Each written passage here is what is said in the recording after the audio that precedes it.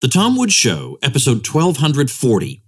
Prepare to set fire to the index card of allowable opinion. Your daily dose of liberty education starts here. The Tom Woods Show. Hey everybody, don't forget my friend Bob Murphy has an amazing new book where he takes all his critiques of Paul Krugman from over the years, all these devastating smashes, and organizes them in one volume according to topic. And these are topics you want to master, and Bob will help make you the master of the universe. Check it out at ContraKrugmanBook.com. And I am the narrator of the audiobook version, and you can get that for free when you check out the Audible offer at TomWoodsAudio.com. Hi everybody, Tom Woods here. I woke up this morning and I had an idea for, well, I guess before I went to bed, I had an idea for an episode I would do by myself this morning. And then I woke up and I said to myself, I hate this topic. This is the last thing in the world I want to talk about. So I thought, well, that kind of leaves me a little bit in the lurch here. So, on the other hand, I realized, well, hold on a minute, wait. I have something I've never shared that just a small handful of people ever heard. But given that September 15th and September in general, we're really marking the 10th anniversary of the financial crisis from 2008, well, maybe it might be worth playing this interview I did back in 2012 with, I think it's called Wall Street for Main Street podcast. Yeah, that is what it's called. And in this episode, I mean, we do talk a little bit current events, but it's mostly drawing lessons, perhaps, or making historical corrections to the historical record from American history. And I'm not sure I've covered this particular material all that much on this podcast, so here we go. I think you'll probably like this one, and it's not too long, so it just checks all the boxes. I've been doing longer episodes lately, and I think it's getting a little clumsy and too long for people's commutes. So we got a shorter one today, and I hope you like it. Hi, everyone. This is Jason Garrick of Wall Street for Main Street. Welcome back to another Wall Street for Main Street podcast interview. Today's special guest is Dr. Thomas Woods, Jr. He's a senior fellow of the Ludwig von Mises Institute and creator of Tom Woods Liberty Classroom, and he also runs the popular libertarian website, TomWoods.com. He has a bachelor's degree in history from Harvard, and his master's and PhDs are from Columbia. He's authored 11 books, which most of our listeners are probably familiar with, at least a few of them, with some of the popular New York Times bestsellers, including Rollback, Nullification, and A Politically Incorrect Guide to American History. So thank you very much today for joining us, Tom. My pleasure. Thanks for having me. Great. And I'm glad to finally be speaking with you. You're one of my favorite speakers to watching on the Mises YouTube channel since I haven't been able to make it to a Mises event in person. Oh, I appreciate that. Thanks. We have all this stuff going on in the mainstream media, and the mainstream media and the Fed like to run. There's certain types of explanations for things like why we need a central bank and things like that. But according to my research, there were 6 major financial panics from 1873 to 1907. But they were all very small compared to the messes the Federal Reserve has created since. Why did the Fed use these small panics as justification for being created and for further market interventions? Well, I think they're assuming that most people won't know anything about the details of those events. And I think if you were to ask somebody at random, what do you know about the Panic of 1873? I don't think a whole lot of information is going to be forthcoming. So I think from their point of view, it's a sensible strategy. It encourages, it entices, I don't know, I guess it sort of summons a fear of the unknown in the minds of people. All they know is that, gosh, the word panic sounds pretty scary, and I know that the 19th century, at least as I learned in my textbook, was a time of great instability and impoverishment and so on. I mean, that's what people more or less think.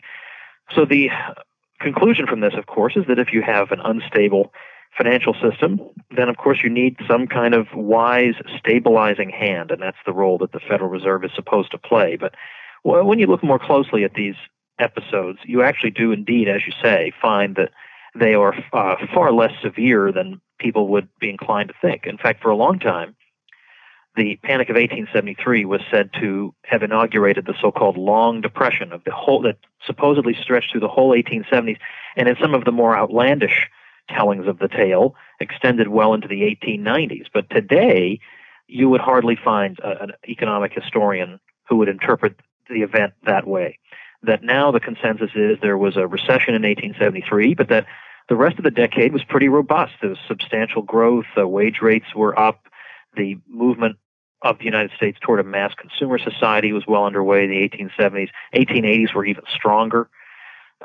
So for one thing, we have to keep these all in perspective, that these were not howling depressions. These were not the end of the world. And then in terms of depositor losses during the banking panics of these crises, when we look at that aspect of it, the worst in terms of depositor losses was the Panic of 1893, and there you're talking about 0.1% of GDP of the losses, whereas just in the past 30 years of the central bank era, I mean, if you just go back to about, say, 1978, and then you move forward, the era that supposedly central banks brought stability and did away with panics around the world, you have 140 bank panics, and you have 20 of them worse than the worst panics of the 19th century, and some of them involving 10% of GDP depositor losses, 20% of GDP depositor losses. So they're not even in the same league. And then finally, and there's much more that could be said, but finally, one of the contributing factors to this was some of the regulation that existed in the States in the late 19th century. It's worth noting that Canada, to the north, is not altogether different in its economy, and yet Canada had no bank panics whatsoever in the period from the Civil War up to World War I. They had no bank panics, so that raised the question, what was different? And it seems to me that one relevant factor differentiating them is that in Canada you did not have what we had in the United States, which was the unit banking laws, which made it a crime. You could not actually establish a branch of your bank. You have one bank office, and that's it. So there's no branch banking within the state, and we didn't have branch banking across the country until 1994.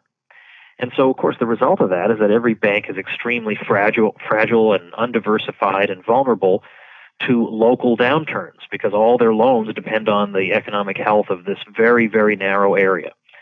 And so it's interesting to note that when the Great Depression occurred, Milton Friedman was fond of pointing this out, in 1929 and up to 1933, there were 9,000 bank failures in the United States. And in Canada, there were 0. It's very interesting points, Dr. Woods. And my research indicates that, during that time from 1873 to 1907, there was barely 500 banks that failed, which, you mentioned the GDP number during the statistic, and then you compare that to 1929 when the Fed was starting to massively intervene along with the direct federal government besides the Federal Reserve, and you had over 9,000, and then you add in all these other panics that going forward, like the 80 savings and loan crisis, and what took us up to 2008. So it's just really interesting that from a historical standpoint, more people just don't study history properly, or the stuff that's taught in the textbooks is not right. Because going back and reading your work and reading other people's work, it looks like from 1873 to 1907 that the prices slowly decline, the consumer prices actually slowly decline, and the standard of living increase due to beneficial free market forces. That's right. And in fact, this is such an important issue because this is the reply that you get either from Fed officials or from Fed propagandists or from the somewhat informed man on the street, is that you had these panics in the 19th century, and what do you want to go back to that? By getting rid of the Fed, why are you such an ingrate given that the Fed has given us all this stability? So I want to refer people, I have a special page because I get this objection so much. I set up a special page on my site with resources answering it, including a full-on lecture by me, and that is tomwoods.com/panics. Okay, great. And another panic that has been overblown, that where free market forces were actually allowed, is the Great Depression of 1920. I graduated college with a history degree and took a number of American history courses, a lot of them, and I was never taught anything about the Great Depression 1920. My teachers didn't mention it. The textbooks didn't mention it. The only thing I remember about it was the Roaring Twenties. You mentioned the post-World War I stuff, and then they talk extensively about all the corruption from the presidential administration of Warren Harding and those guys from the Teapot Dome scandal. How come that depression is left out of the textbooks then, and what lessons can be learned from that depression and what government policy took place during that one compared to the one in 29? Well, all good questions. Joseph Schumpeter, who was one of the great economists of the 20th century, said that the episode of 1920 to 21, in and of itself, proves, just that one episode, that the market can, in fact, lift itself out of a downturn. I think that was the view of the great Schumpeter. And what I've done, I've written on this in my book Meltdown, and I have stuff online. If you type Depression of 1920 and Woods, you'll get something, and certainly I've got YouTube on this. But the long and the short of it is you had double-digit unemployment. You had a sharp increase in unemployment up to from 4% to about 12%. You had very substantial GDP declines.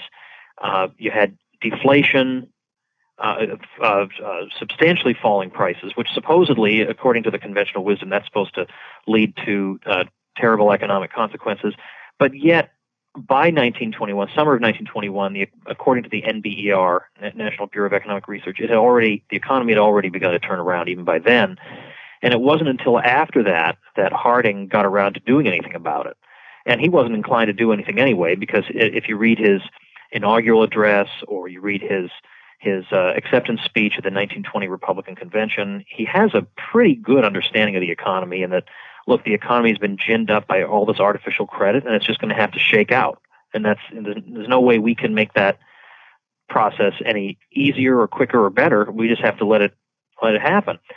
And sure enough, the economy by the summer of 1921 was already turned around before even Harding got around to lowering tax rates, which helped, but they were able to do this even before that. So that's very significant. And the Fed didn't really do a whole lot to turn the money supply around until, if you look at the St. Louis Fed, which keeps all the records, it's really not till 1922 that the money supply really turns around, and yet the recovery is already taking place by then. Now, that does indeed run counter to what some interventionists would say, and ever since, there have been Keynesian economic historians who have been completely at a loss, as I show in my writing on this, to account for how this episode was possible. Now, what's the reason that we don't hear about this? Well, it should be obvious, because it goes to show that without any massive series of federal programs, the economy adjusted.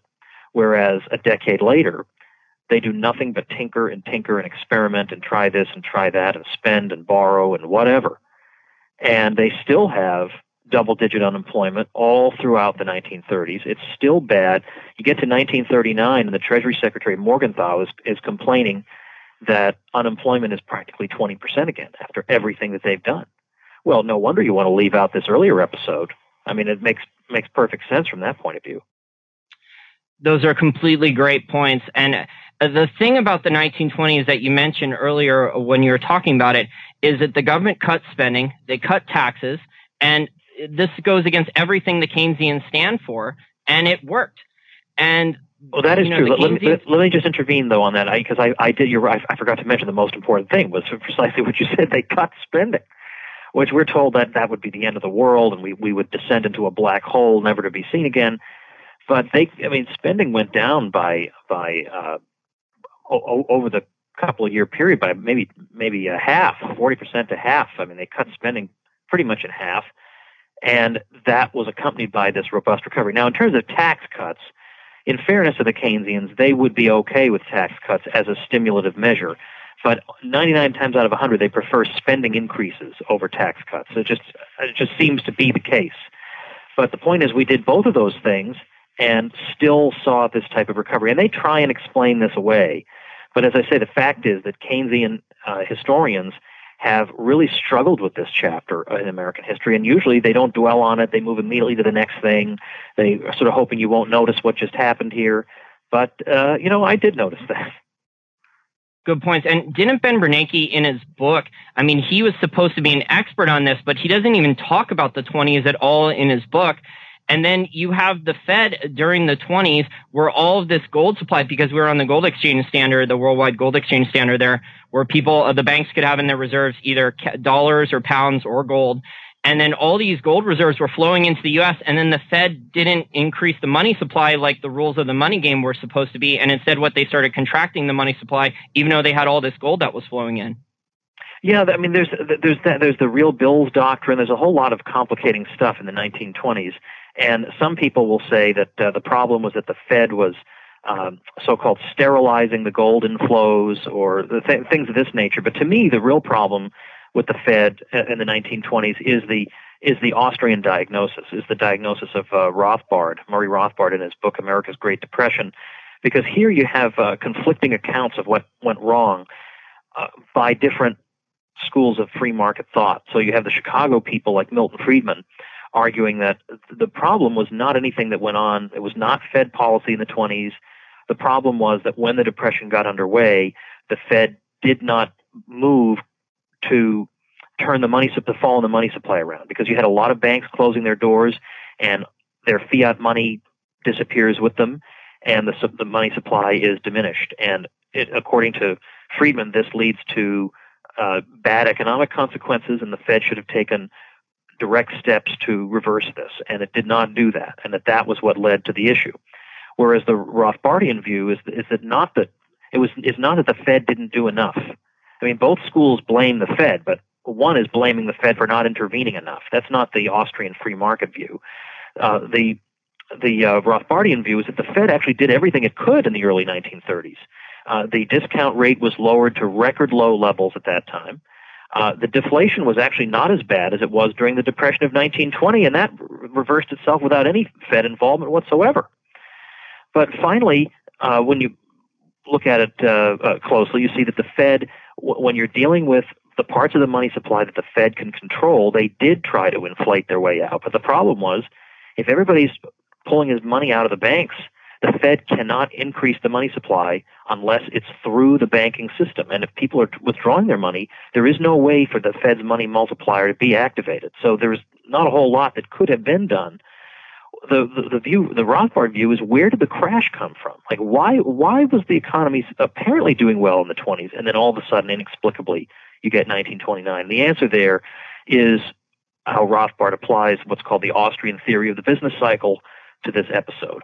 And basically what he's going to say is that if you look closely, the Fed is increasing the money supply at a substantial clip, over 7% a year, from 1924 up to the end of 1928 when Benjamin Strong dies. So all that, in fact, in 1927, the New York Fed president even told other central bankers, we're going to give a coup de whiskey to the stock market, which indeed they did. I mean, stock prices went up substantially, and then the crash. So the Rothbardian Austrian view is that actually what you had was a classic case of artificial credit creation by the Fed, pushing interest rates lower than free market levels would have them. And this leads to an unsustainable pattern of investment and consumption, a mismatch between investment and consumption on the part of investors and the public that leads to a crash and ultimately led to the crash of 1929. And so it's not that the Fed, after the fact, didn't do enough. It's that before the fact, the Fed was doing too much, was setting the economy up for this crash through all of its interventions. Yes, and the interventions, even after 29, they continue to get worse and worse. They continue to double down up through basically World War II, like you said, because you had all these interventionist policies, all these government work projects, all these spending. The Smoot-Hawley Tariff Act of 1930, which, was a massive subsidy program to politically connected industries. It put up tremendous tariffs on foreign goods, and it sent incorrect price signals and misallocated massive amounts of capital and resources.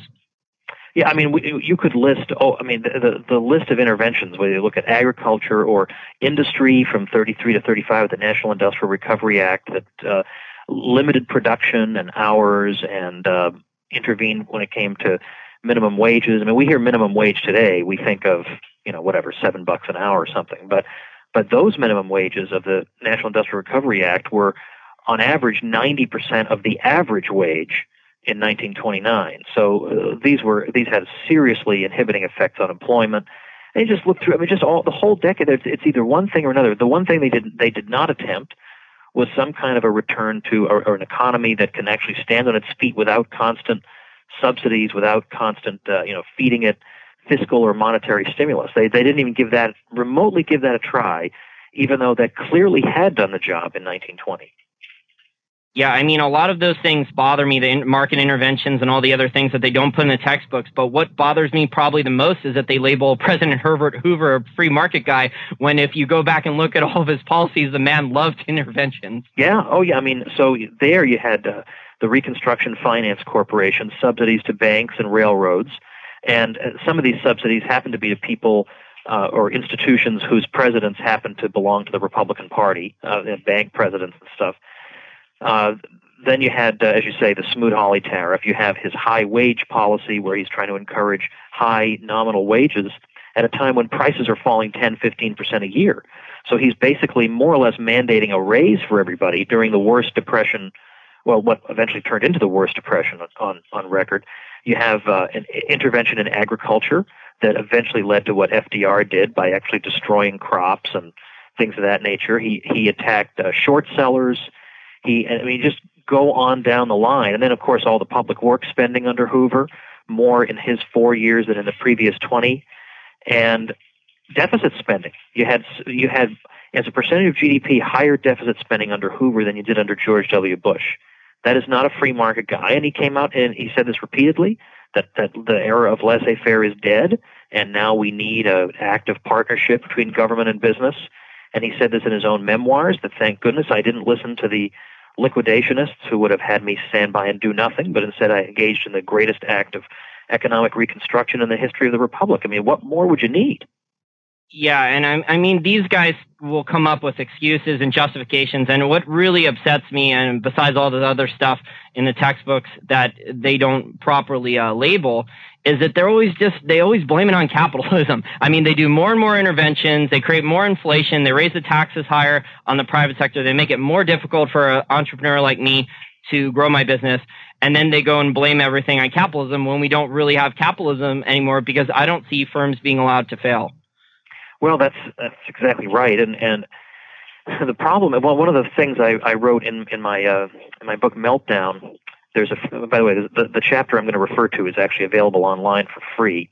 My publisher set up a site, meltdownthebook.com, and in that chapter it's called "The Elephant in the Living Room," and I point out that up until really the first Ron Paul presidential campaign, nobody talked about the Federal Reserve, or certainly not to be critical of it. You can't talk about it for the sake of criticism. You could maybe say that it should inflate more, things like that, but you can't say that fundamentally there's something wrong with it, or fundamentally it may be a contributing factor to the booms and busts. You can't say that. And so it became the elephant in the living room. We all pretend it's not really there. And so therefore, because it's the elephant in the living room, when it does contribute to boom and bust, when it does give you, for example, a housing bubble, it's the elephant in the living room you're not supposed to mention, so therefore, by default, what's left to blame other than capitalism? But if the Fed is artificially interfering in that market in various ways and pushing interest rates to lows that encourage people to buy more house than they really should have, to make them feel like their asset portfolio has grown in value. Look at how much my house is worth. I better go borrow against my house and go on a fancy vacation. These are not decisions that people would have made if the market had been allowed to give them the right information. Exactly. And you have Congress now, and most people aren't aware of this. Congress continues to subsidize the home builders. So these guys, after 2008, after Fannie and Freddie had already failed, and all these mortgages are being moved onto Fannie and Freddie's books, and they're being covered by the U.S. taxpayer, whether they know it or not. And the home builders are being given over $500 million per quarter in tax credits to basically continue building homes, because that's what the government policy has been basically since FDR. Right, and now the Fed, although it hasn't actually started doing it, if you look at its balance sheet and stuff, it hasn't actually started. But quantitative easing 3 is supposed to again stimulate the housing market by lowering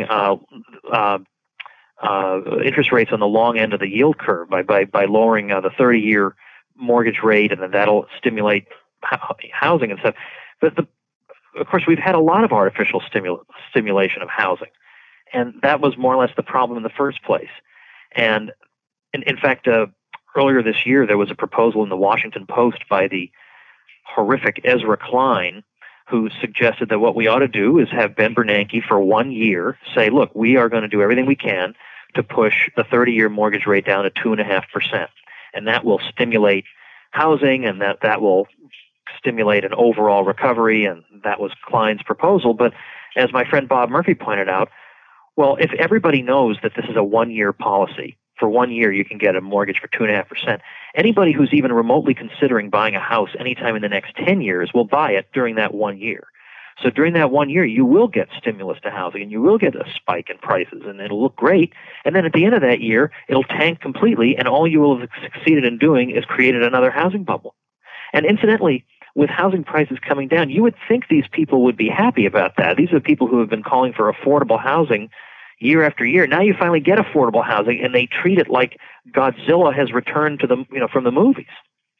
Yeah, the Keynesians don't like lower prices, period. What they want to do is just keep giving credit to people who really can't even pay back the credit. So you look at the student loan bubble, that's been blown up, the housing bubble. I mean, the Keynesians are really just good at giving out credit and then mopping up or blaming it on capitalism and then devaluing the dollar and finding another bubble to blow up.